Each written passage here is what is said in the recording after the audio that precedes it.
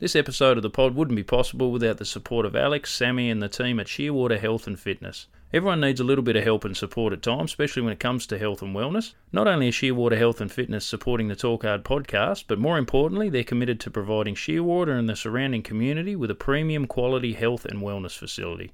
If you've been looking to take the first step or even the next step in your health and wellness journey, they provide a full class timetable, 24/7 gym, infrared sauna, Normatec recovery boots and a massage therapist. Something for everyone, whether you're a high performance athlete, mum, dad or just someone wanting to help be the best version of yourself.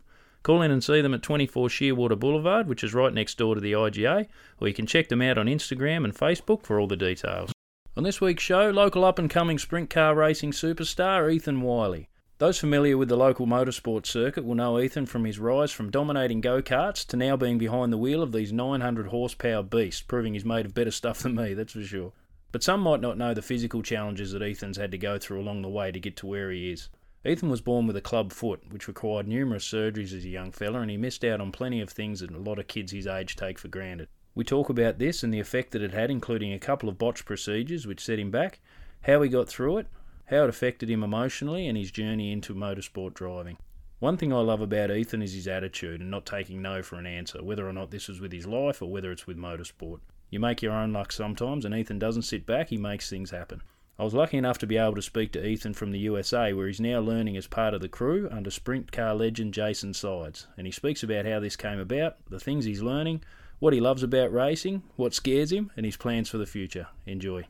Talk hard! I was like, of course I'm not going to walk again. Like, that's just the reality, isn't it? And the doctor that rang mum said, we've saved your son's life. And I remember looking up and just saying, that wasn't out.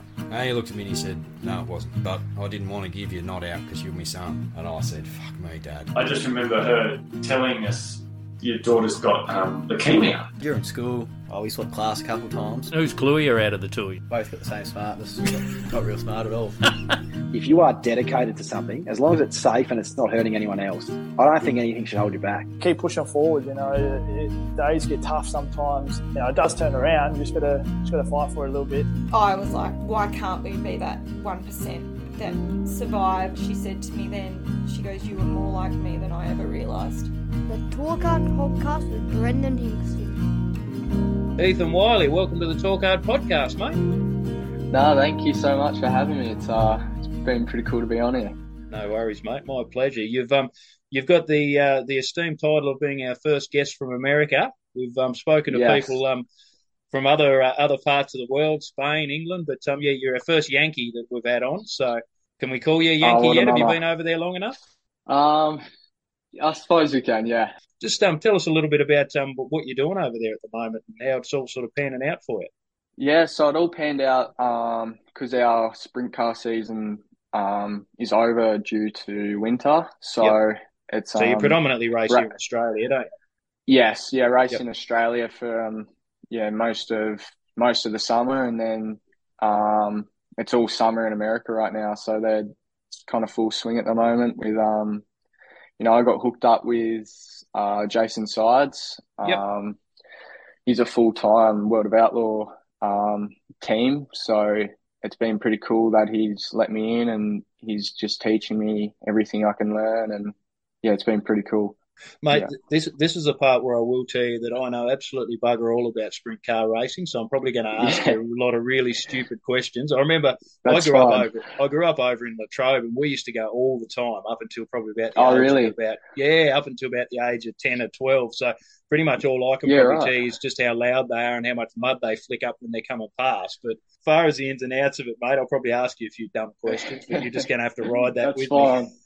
That's fine. That's awesome. So, how's the States been, mate, for a young fella? What are you, 18, eh? Is that right? Or?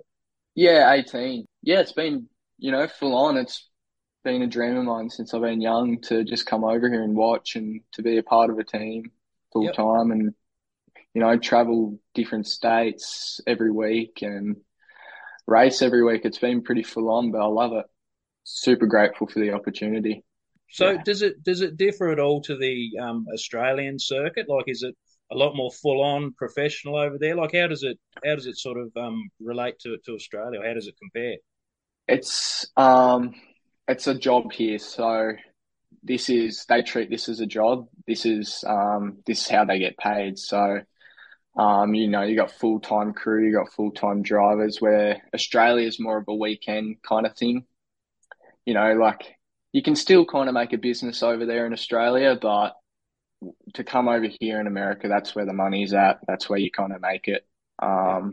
It's kind of like NBA and NBL. Like NBA is kind of a lot bigger than NBL, and that's the same in, Speedway. Yeah. Yep.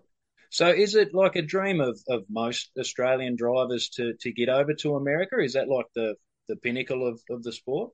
I think so. I think, once you get to America and you start racing over here, it's, that's kind of your dream come true. And when you start winning races and start earning money, then it gets a bit serious. And, it's all full swing from there. That's where opportunities happen. And, it's definitely a big deal over here. Well, you're smashing the stereotypes for most people your age, mate. Like my kids, I know that I'm begging them to try and go out and get a job and, get whatever you can and stuff. You've probably jumped the queue a little bit there. What a dream for you. Actually, I quit my apprenticeship to come here. What were you doing? 3 months. Sign writing with D-signs. Yep. Yeah, so my boss, I gave my boss notice and he was really happy for me. Jamie Enright gave me, I know Jamie, good praised fellow. me a lot. Yeah, really good guy, really good boss. And they were very happy for me. So I just kind of come over. I didn't know Jason or any of the team. So just kind of jumped in and, have a crack, see how we go. Why not? Yeah. And like I said, I won't spoil the story because we will get to that sort of where you went over there. But we'll go back to the start, mate. So you grew up in Burnie boy? Yeah, so I grew up in Burnie till 13 years old, so 2017. Then I moved to Devonport. So most of my childhood in Burnie.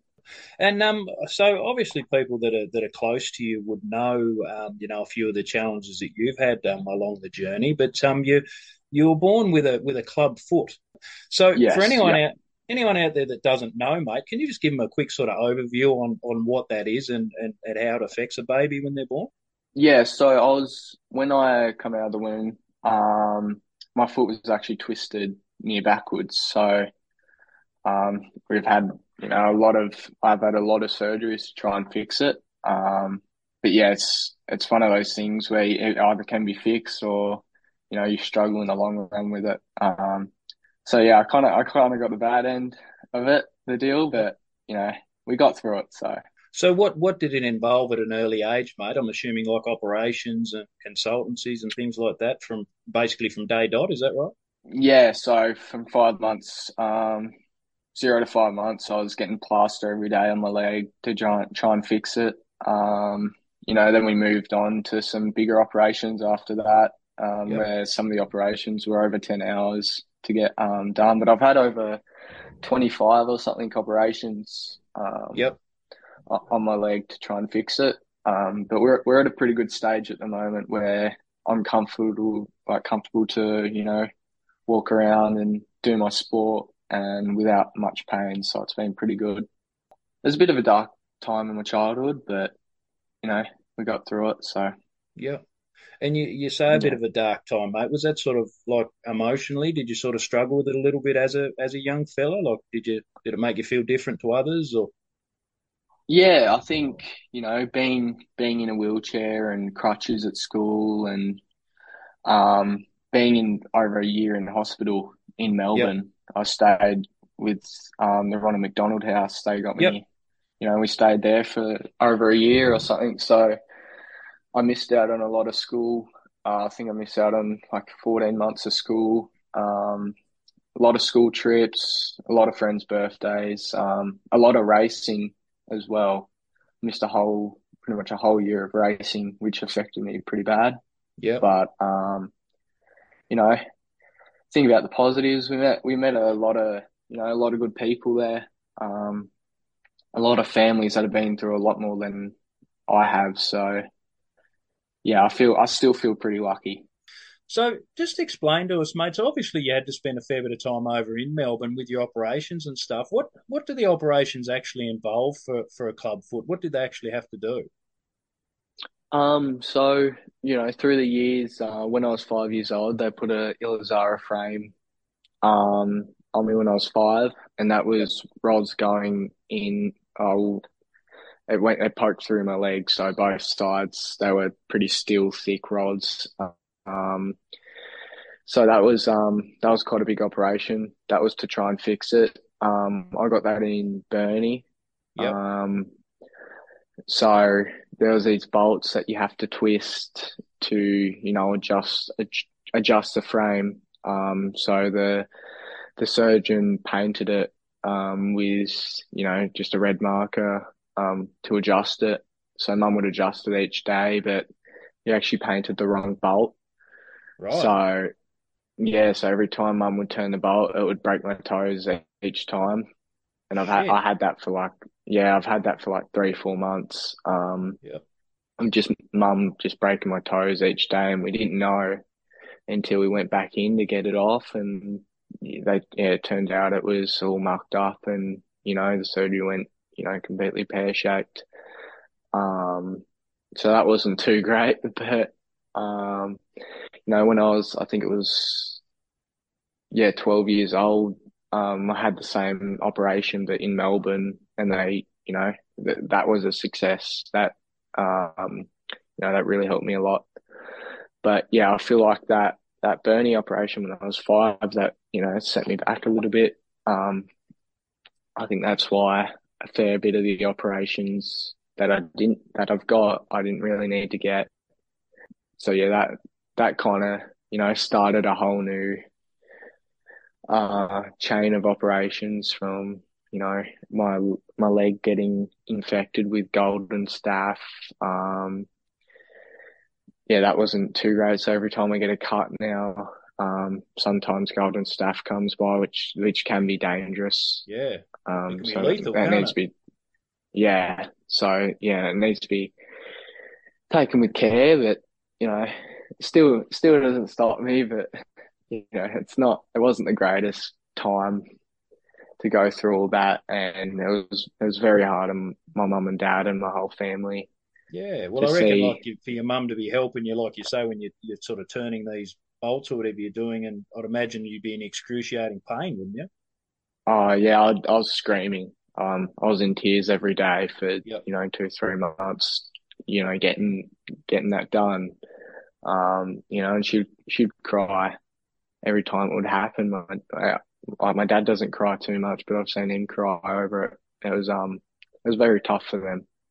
And so Um, the point of that procedure was like as she's tightening the bolts, was that meant to sort of straighten your foot slowly, was it? Or yeah, so it was meant to adjust the rods, but yeah, instead of that, it was kind of adjusting my toes to drop, and yeah, it wasn't the most great experience. But yeah, yeah.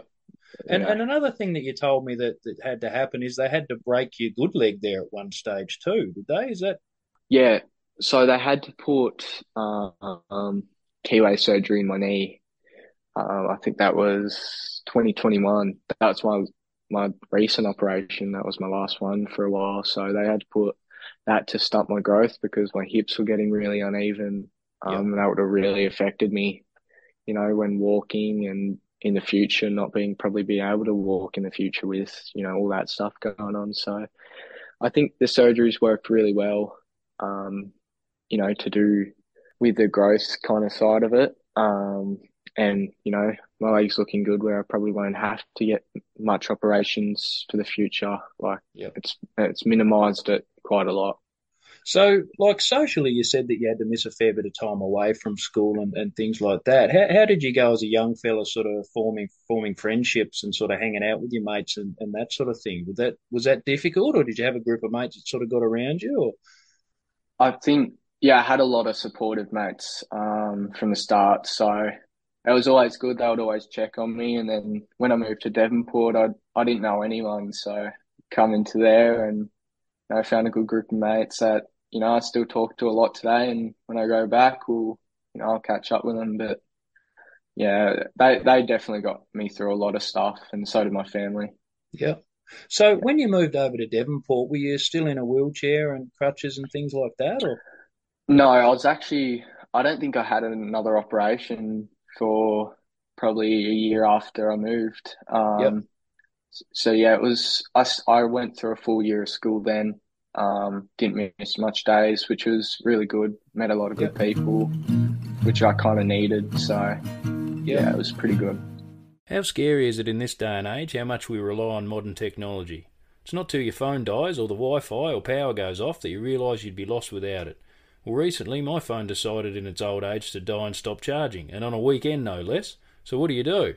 Rather than waiting to speak to the network providers or retail outlets, which can be painful within itself, give Brad or Katie a call at Greeny's Apple Repairs. That's what I did, and they had my old phone as good as new in hours. Greenies take care of iPhones, iPods, iPads and pretty much everything else, and they won't cost you an arm and a leg. So next time you're stuck back in the dark ages with no technology, contact Greenies Apple Repairs on 0401 229 220, or you can contact them at www.greeniesrepairs.com.au or find them on Facebook. Now just to get onto this busted screen. And so you said sort of just focusing on the positives. Obviously, it probably did get you down a bit as a little fella. Can you remember sort of any other strategies that you used, or any other people that sort of supported you, or any advice that you were given around that time to get through it? Because I could imagine, like, I'm just thinking back on my own childhood, like all we wanted to do was go outside and run around, and it's the typical Tassie childhood. You play cricket in the summer and footy in the winter and that sort of thing. Obviously, you didn't have the ability to do that, so. What other things did you sort of do to get through it, mate? Being over in Melbourne and all that, would go to a lot of footy games, went to ice hockey, went to a lot of NBL games, which, kept me busy. Yep. I gave footy a crack. It was fun, but, it kind of hurt after, probably half time. So I probably have to back off a little bit. I'd done basketball for a bit. But I found, motorsport was definitely the thing that got me through it when I could. But I don't think it stopped me. I'd still go outside with my crutch. I'd go climb a tree with plaster on. It didn't really stop me. Yep. I just always, it kind of felt normal to me to, be in that situation. So I just try and work around it, kind of thing. Yep. So rather than just sort of sit there and sort of feeling sorry for yourself, you just thought, well, I'm just going to get out and have a crack at it anyway. Yeah, not give up. Just look at the positives, kind of thing. Yep. Well, it's funny actually how that sort of served you later on in life, which we'll get to, because obviously you're happy to have a crack at stuff, which is why you're over there talking to us from America at the moment. But you talk about the pain, mate. What sort of pain is involved in this sort of thing? Like, obviously in between your operations and stuff, is it painful to walk, or were there times when, you couldn't walk? Or yeah, I think I still get pain today. Just being like cold temperatures in rooms and just being on my foot all day, I'll get pain. But I think through the surgery side of things, like I couldn't walk for probably three weeks to a month, just being on crutches, which was a lot, like, really painful. But, like some of the smaller operations, it wasn't too bad. But when you got those, 10-hour operations where you can't even move for weeks because you just, you're in that much pain. And yep. Yeah, it was pretty traumatizing to be in. It sucked. So both my parents were there with me at the Ronald McDonald House, but obviously Mum was my full-time carer. She was there by my side through the whole thing, but obviously Dad had to go to work and make some money because, we struggled a lot staying there for near a full year. It was pretty hard with, no income coming in. So, Dad did what he could back in Tasmania to, get some money and help us out where we could, and he'd come over when he can. So, yep. So you had to spend... It was a hard time. So you had to spend a whole year in Melbourne, did you? Yeah, it was, I think I went five months, I think, over in Melbourne, and then I'd come home for a few weeks and then back over again for checkups. It was too hard because our doctor wanted, to see me weekly to check up on it because it was a pretty serious thing. So he, we had to stay there. But thankfully to the Ronald McDonald House, they, they helped us get through it, gave us somewhere to stay, and, they looked after us. It was pretty cool. Can you just tell us just quickly how the Ronald McDonald House works, mate? Because, you touched on it there before. Obviously, for people that have to go over there, you've got to organise accommodation. Anyone that knows that goes to Melbourne just for a weekend, it's bloody expensive to live over there. So how does Ronald McDonald House support people in that circumstance? So, through the Royal Children's Hospital, they're right across the road from there. And there's a lot of sick kids, a lot of people that, need somewhere to stay when they're across from different states, or there's people from different countries coming over for the Royal Children's Hospital. And it's one of those things where, they take us in, they feed us where they can. They bring AFL players in. Yeah, it's pretty cool experience, and I'm, very grateful for what they did for me. They just made me feel welcome from the get-go. Yep. Yeah. Awesome. And you said pretty cool. You met a few AFL players, obviously Bernie, a young kid, pretty impressionable. Like, how did you get on with them? And did you sort of learn anything from them at a young age, or did they give you any advice? Or? I think, one of the guys that I really got along with was Jack Gunston, who he plays for Brisbane right now, but he was playing for Hawks. He was one of those guys that he would just message me and say, do you want to hang out? And we'll go hang out, play some video games. Or wow, he's awesome. One of those guys. Yeah, he's very supportive of me, and he helped me through a fair bit. He was pretty cool. Did you get homesick at all, mate, having to be over there so much? I think I did. It was mainly at a younger age that I went over there, so I still had all my family. My family all lives in Melbourne, all my sister and my cousins and all that. So it wasn't too bad. I just felt like from staying there for so long, it kind of just started to feel like home. Yeah, right. Yeah, it was like one of those things where this is kind of it. So just kind of dealt with it. Just kept busy, and just something that you sort of just had to push through, mate.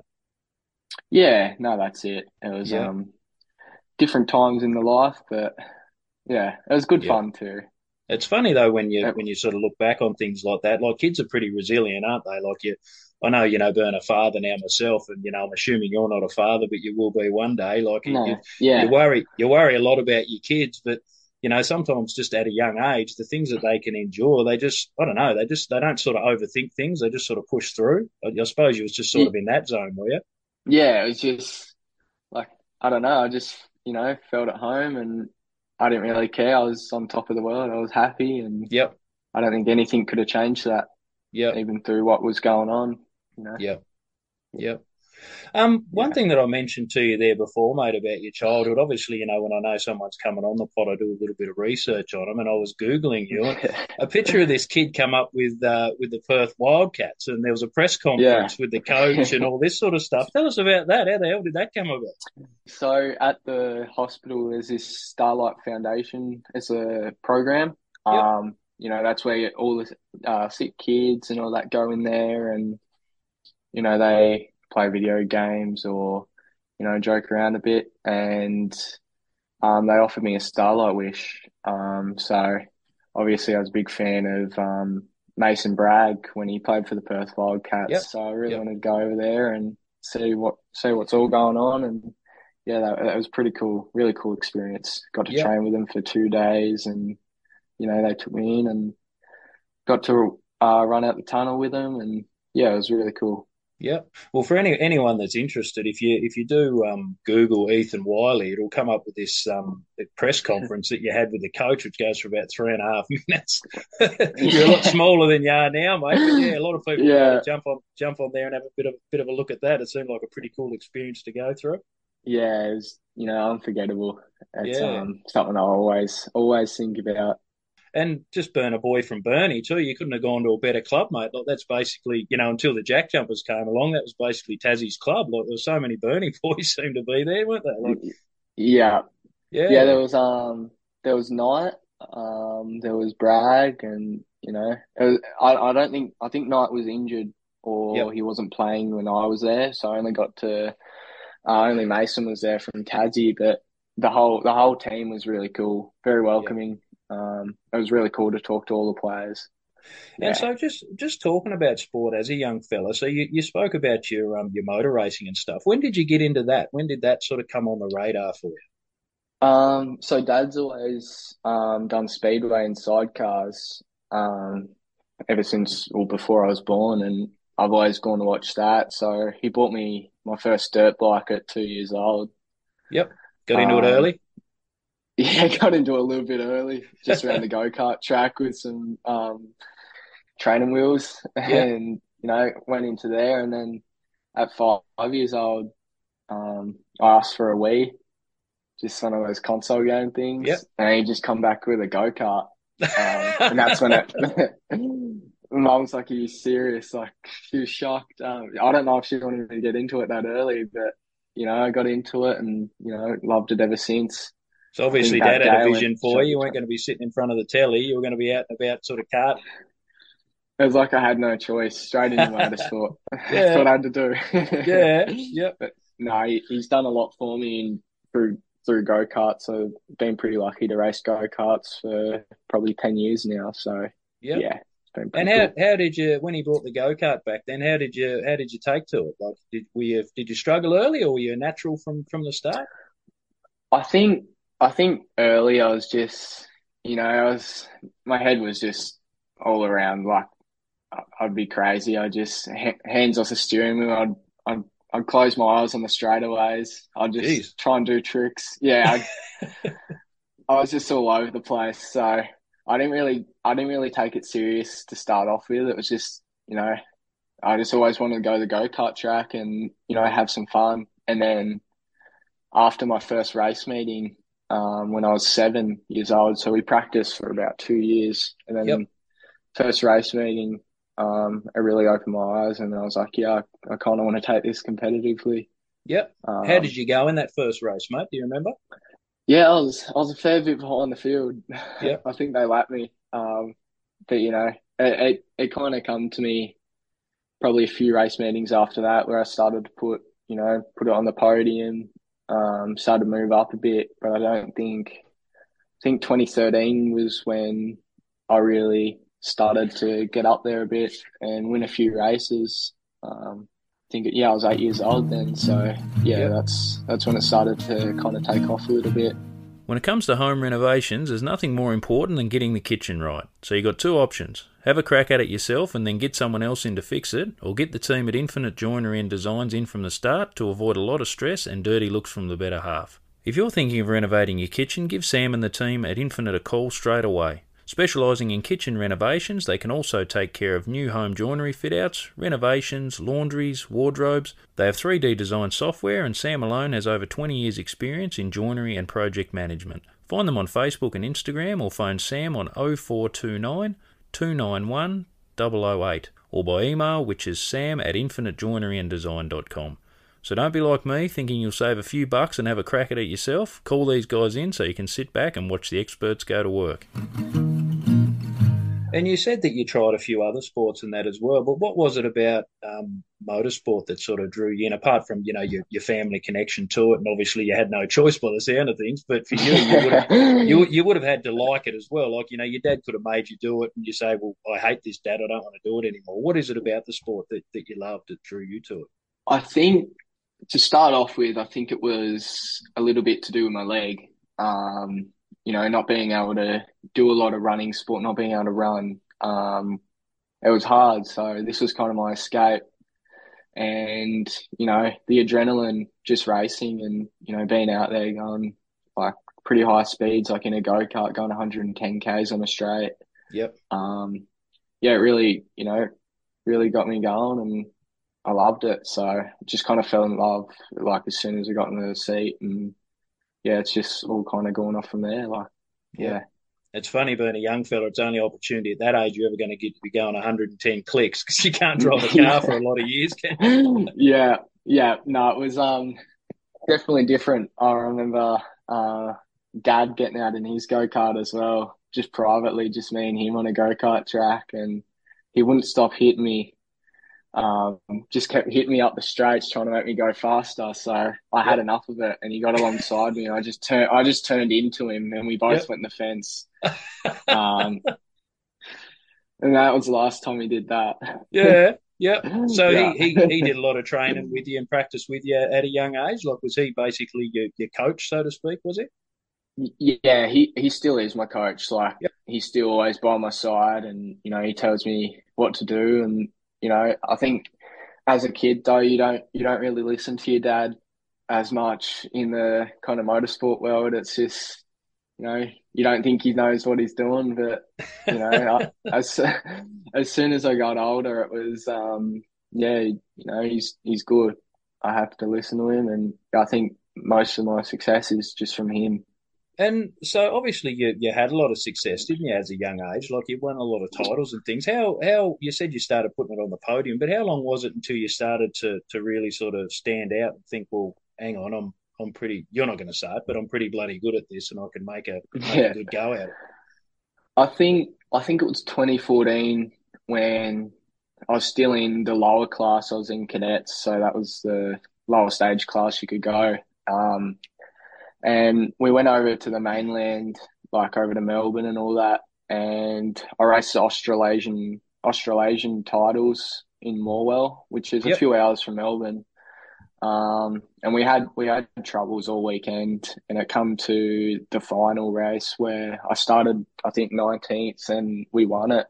And that was my first mainland win, and that was pretty big for us. So I think that kind of started it all off, and then we went back to Tassie, and we won a fair few races, and then won the statewide series and the title, and we had a really good year, and then we went to Queensland and to the Invitational Gold Coast race, and we qualified third out of like 40 kids. I didn't even know what was going on. I was like, oh, we're going to be slow today, Dad. And then we come in and we put it on third, which was pretty cool. Yep. So again, and this is my lack of knowledge about motorsport, mate. So you say when you raced in that Australasian race, you started 19th and you won it. Are all the karts sort of roughly about the same sort of speed, or can you have like better karts than other people, or does it really just come down to the driver? Like, if you're the best driver in the field, can you sort of navigate through that many people to win the race? Or I think back then when I think when they got these European motors, they recently got they come a little bit. There's a difference in speed, where back then a lot of motors were pretty even, and it was just, I think, a driver kind of thing where if you got a good setup and you're driving good, the results come. So we're pretty fortunate enough to pick up that win. It was good. And you said so that was cadets, and then do you jump up into like the open age group? How does that work? Yeah, so it goes cadets to rookies. So I think the ages have changed a little bit now, but it went to rookies, and then I think that's 12 years old to, I can't even remember the age, I think 14. Yeah. And then it went to juniors, but I didn't go to juniors till all the age brackets changed a little bit. And then I went to seniors in 2020. So that's from 16 years old to, any age, 70 years old. So, yeah. So how did you go, when you got into the open bracket racing against older drivers? Did you find that you could match it with them pretty quickly? And how did you think you'd go for a start? I had no expectations going into the first meeting. Like, I was up against some really good drivers. But I think we won our heat and then got, I think, second on the day. And then I think the next few meetings we just went like back to back, just wins, which was pretty cool. Then we won, the closed title, and we won a few good races that year. It was quite a good year for us in racing. It's probably our best year yet. Yep, and you take a lot of confidence, wouldn't you, out of beating older drivers? Because at one stage, when you're beating everyone in your age group, you probably want that extra challenge, and then being able to compete with the best, you'd have to get a bit of a spring in your step after that, wouldn't you? Yeah, it was always close racing. Like, you never know who would win on the day. But I think, racing against my cousin would race against me. She was probably one of my main competitors, would, go nose to tail, and, it was good racing. Yep. But I think racing against her and a few other guys, it was tough, but always good, clean racing. Yeah, awesome. And again, though, this is going to be one of my stupid questions, but you just touched on it then. So male and female just mix in and race against each other, like there's no male and female competition. No, it's just all any gender. So That's awesome. yeah, it's all mixed. It's good. Some girls are starting to get into the sport now, and they're really putting it up there, which is really good. Yep. I was going to ask you that. Do Yeah. you find like a lot of the girls are taking to it really well and sort of holding their own against the guys? Yeah, 100%. I've been bet by a few girls now. Yep. They're good. I don't think it's unfair at all between guys and girls. I think they both go good, and yeah, they really put it up there. They definitely make it challenging for me. So Yeah. that's Well, I good. suppose it's one of those sports where, physical attributes and whatever else you want to talk about, the male versus female thing, doesn't really come into it, does it? It's more about your skills when you're in the hot seat, so to speak. Like, when you're looking at driving, there's no reason why a girl can't be a much better driver than a guy if the skill set's there.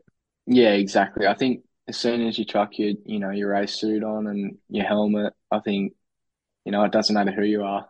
You just sort it out on the track, kind of thing. Yep. Yeah, I think it's just one of those things where anyone can do it. You just got to put your mind to it. So, like, obviously being over in America now, mate, you've gone down the sprint car path. But how did that come about for you? So obviously you were racing go karts, but then you moved up into the big boys. How'd that work? So it kind of all started. I come home from school one day and I was like, I just randomly went to dad, like, I want to race sprint cars. Yeah. So 'Cause what I attracted knew, you to sprint cars? I think it's just the speed. And honestly, it's pretty hyped up around, speedway in Australia and America. And it's just something I've always, kind of wanted to do since Yep. I was young. I've always looked at sprint cars and it's been my dream to race. And, yeah, I went home from school one day to dad because I knew the Australian title sprint cars was on at Latrobe back in 2020.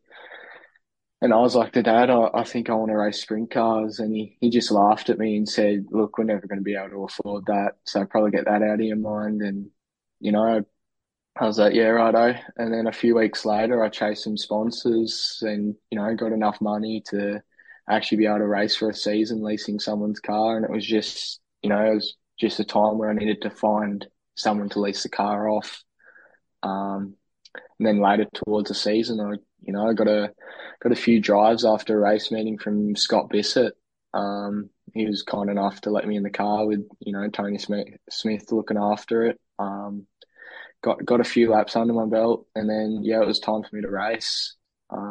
Which was a good deal that we had going on, and I really can't thank the Bissett family enough for put me in their car and let me do it. They were kind enough to just for free to let me do a few laps after a race meeting after they were done with the race. So the track guy Thompson, he looks after the track, and he allowed me to do like 10 laps at a time after the race meeting, and it was good. It was good to learn how much horsepower is actually under the car. It was very eye opening to me from going 25 horsepower go karts to 900 horsepower sprint cars. And what age Yeah, were you? I was 16. Yeah, Wow. Yeah. yeah, started when I was 16. And as I say again, it's one of those rare things where you're not old enough to drive a car on the road, but you can be behind the wheel of something with that much bloody horsepower. Like it's Yeah, it's yeah. a bit of a big responsibility, isn't there? Like, do you ever get scared when you're out there? You have your scary moments. Sometimes when I get a bit close to the wall or step on the throttle a bit too hard and wheel stand, it's a bit sketchy, but kind of got to keep your mind, calm and focused to make sure, you're driving right. And, when you're not focused, stuff can go wrong, and, it's too expensive for stuff to go wrong. Yeah, they're not cheap, are they? No, like people paying 120 grand for just a motor. Yep. Which is, they're paying, 500 grand for just a truck to transport it to the track, which is, that's a house. Yep. That's pretty crazy money game that, we're in. But, the way me and Dad look at it, like, what else would we be doing? This is kind of our life. And, we work, Mum and Dad work really hard to, allow me to drive the car. So I really can't thank them enough for everything they do for me. Yeah. And you say, sort of going back to the expense of it, your dad obviously said to you, we're not going to be able to do that. But, in your own mind, you just went away and thought, stuff that, this is what I want to do. So you actually put the things in place yourself. You sort of drove it yourself to get yourself behind the wheel. Yeah. So, after I got a little bit of money from sponsors, I kind of just went to Dad and said, here, I got the money. And, he was shocked. He still didn't think it was possible. And then, after Dad's good friends with Scott Bissett, so a few calls got made and, the sponsors that helped and, it started to get a bit real. And then he just supported me ever since with, all the money he can get, he puts straight into the car. We go out with a lot of things. We struggle a little bit like with money wise for the car. We put just pretty much everything we can into the car to make sure we can run it. Yeah. And are the rewards there, mate? Like, is it a big sort of, is it the sort of sport where the financial rewards are there if you are winning a few races and that? Obviously there's a fair investment there, but do you get a lot back if you are successful? I think Australia racing, it's not so much reward. It's more just in the money sense. I think, getting a win, like it's always good for you, but like money sense, it's not quite there in Australia. But, I was at a race last week and it was $1 million to win just one race. So I think the money's huge over here for America, but Australia, I just don't think it's where you can make a living just racing sprint cars. You definitely need a day job. Yep. So why is the money bigger in America, do you think? Has it got a bigger following or just more of a national audience or? Yeah, I think it's a huge following over here. The crowd over here is crazy. There's after the race meeting or before the race meeting, there's so many fans that come in and see my team owner, Jason Sides. He's done a lot in Speedway, and a lot of people come up to him and sign stuff and get photos. Like it's pretty cool to be a part of a team with such a good team owner. In the world today, mental health is an issue which thankfully more and more people are becoming aware of and comfortable speaking about. When choosing a professional to help you, what kind of service would you be looking for? At Lonvara, when asked to describe Mel Purcell's service, clients described it as real, compassionate, empowering, friendly, welcoming, inner strength building, a positive, safe, supportive environment, and she was described by one source as an absolute legend who enables change with love. Mel offers clinical counselling, hypnotherapy, and a professional service which is tailored to the individual.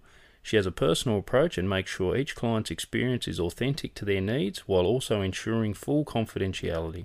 Winner of the 2022 Australian Allied Health Awards for Rural and Remote Excellence, you can self-refer or through your GP mental health care plan.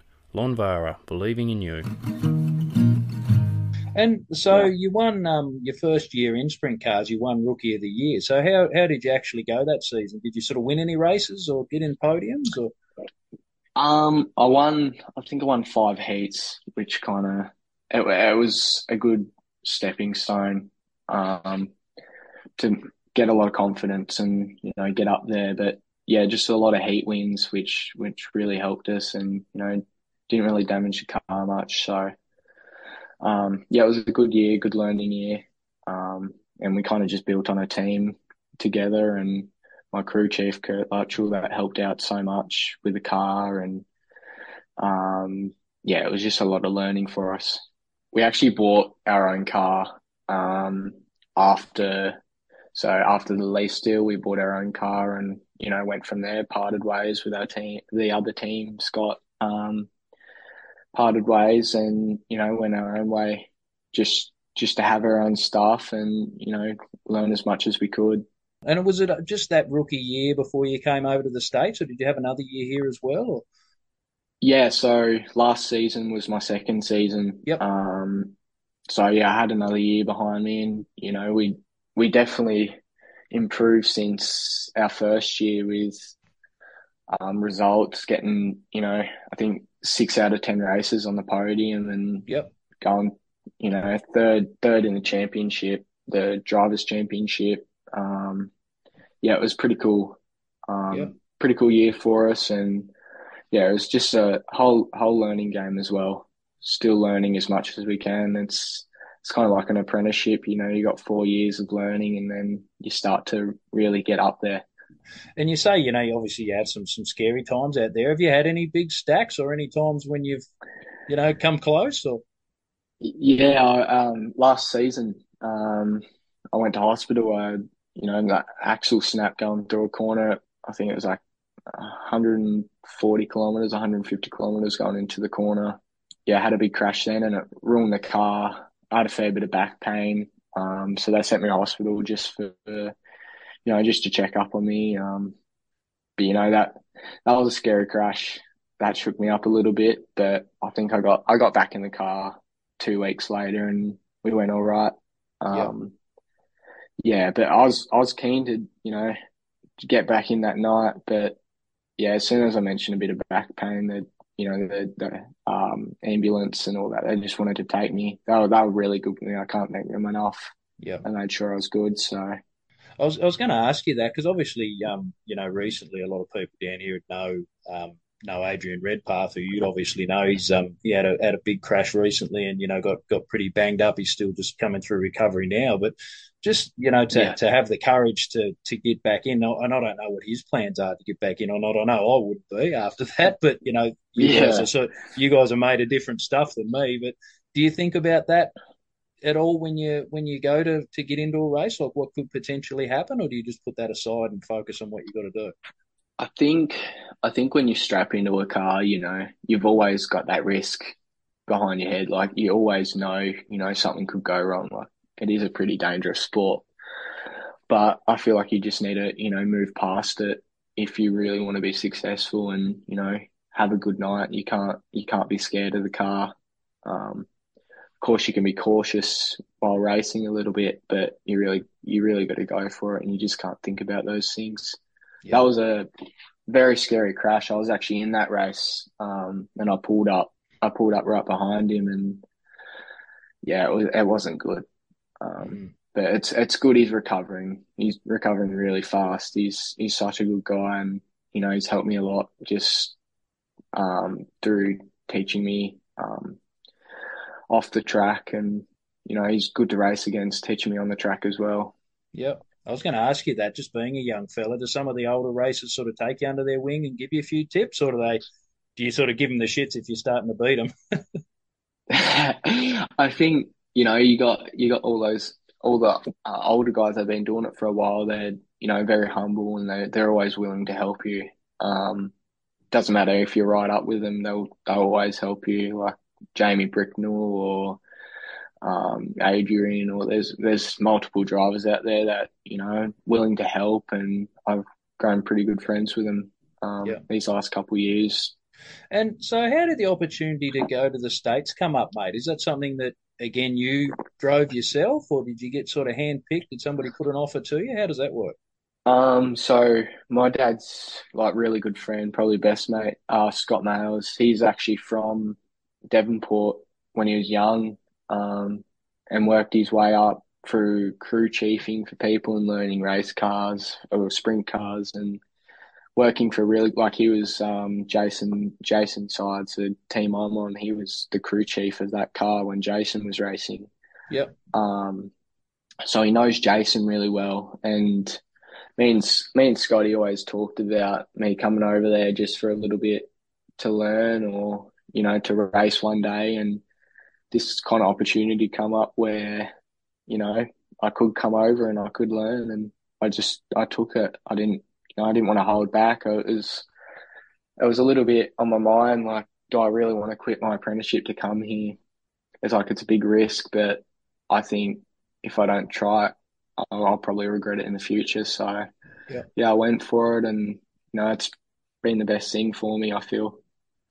Yeah. So was the plan for you to go over there and race one of Jason's cars? Is that how it's working out for you? No, it's more just learning and crewing Okay. Yep. for this season. So he's took me under his wing and he's teaching me as much as possible. Where we travel, travel all over the country just racing. But yeah, Jason's been really good about it, and good mentor, and just helps me out as much as I can. It's Yeah. good. So what's the next step then for you while you're over there? Is the plan to get you in a car at some stage? I hope so. I've been talking to a few teams, and I'm trying to get something lined up. Obviously, I need a fair bit of money behind me to make it happen. So it's one of those things in the future where I've got to really, talk to sponsors and find sponsors to get it to happen. But yeah, this is the long-term goal, to end up and race over here. Yeah. So at some stage though, like when you say talking to sponsors and putting your own team together, they'd have to see you in a car at some stage though, wouldn't they? Like, is there some point where you can actually get behind the wheel and show them what you can do, or would they be more likely to look at your results back in Australia?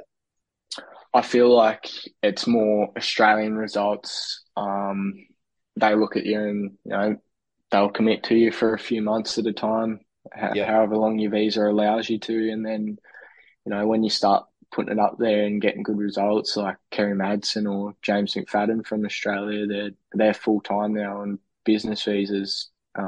This is their job to just race for a living. So Yeah. yeah, that's where I want to hopefully be in the future.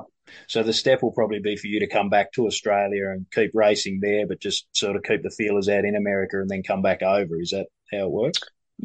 Yeah, I feel like it'll kind of be the same each year.